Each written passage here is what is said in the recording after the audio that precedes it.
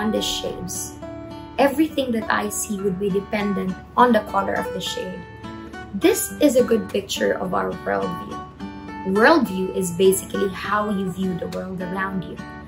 Our worldview influences our decisions, our judgment, and even our opinions. That is why our worldview is very important. If this is really necessary and vital as we live our lives, the question is, as Christians, what should be our worldview? Welcome to our daily manna, where we feast upon God's Word.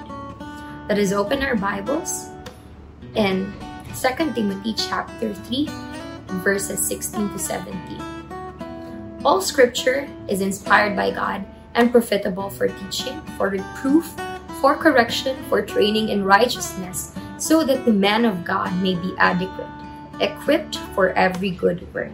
May the good Lord bless the reading of His Word. What was happening this time? Paul wrote a letter to his son in faith, Timothy. Paul entrusted to him the leadership of this church where he is. We see in the letter how Paul encouraged Timothy to persevere in the ministry that God called him. Along with this are advices from Paul as he leads. In this certain chapter, in chapter 3, we see that Paul gave Timothy a warning and reminded him that difficult time will come wherein people would love the world. Many will be lovers of self and money, and many will listen to preachings that just tickles the ear, and a whole lot more. People who would live a life contrary to what God wants. And with all of this, Paul gave Timothy a powerful reminder that in the difficult times and ideologies that are not of God will be rampant and false teaching would rise up, Timothy should always go back to God's Word.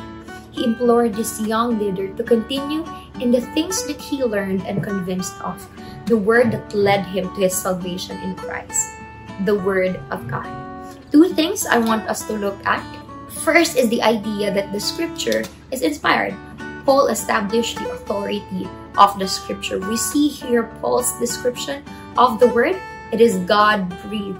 It is inspired by the Spirit of God, written by more than 40 authors in different times, yet carries a unified message for the believers. That means it is something that we can anchor our lives with.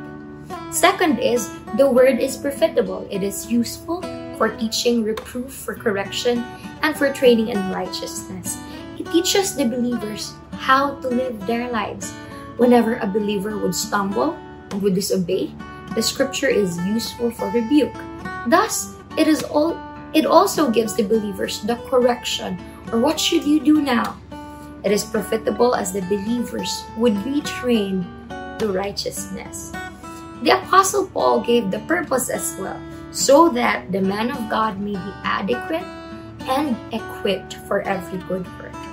The Scripture is reliable, for it is inspired by God.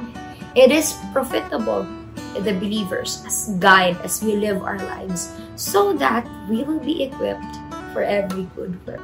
Now, in this generation that we have, where there are a lot of ideologies that are contrary to what the Scriptures presents, where atheism is a trend, where people loves the sugar-coated preachings, let me ask the question I have in the beginning. As Christians, what should be our worldview? I hope and I pray that we will have a biblical worldview, that whenever we will be confronted with questions and frustrations, we will ask, what does the Bible tells us about this? May we have a biblical worldview. The Lord bless us.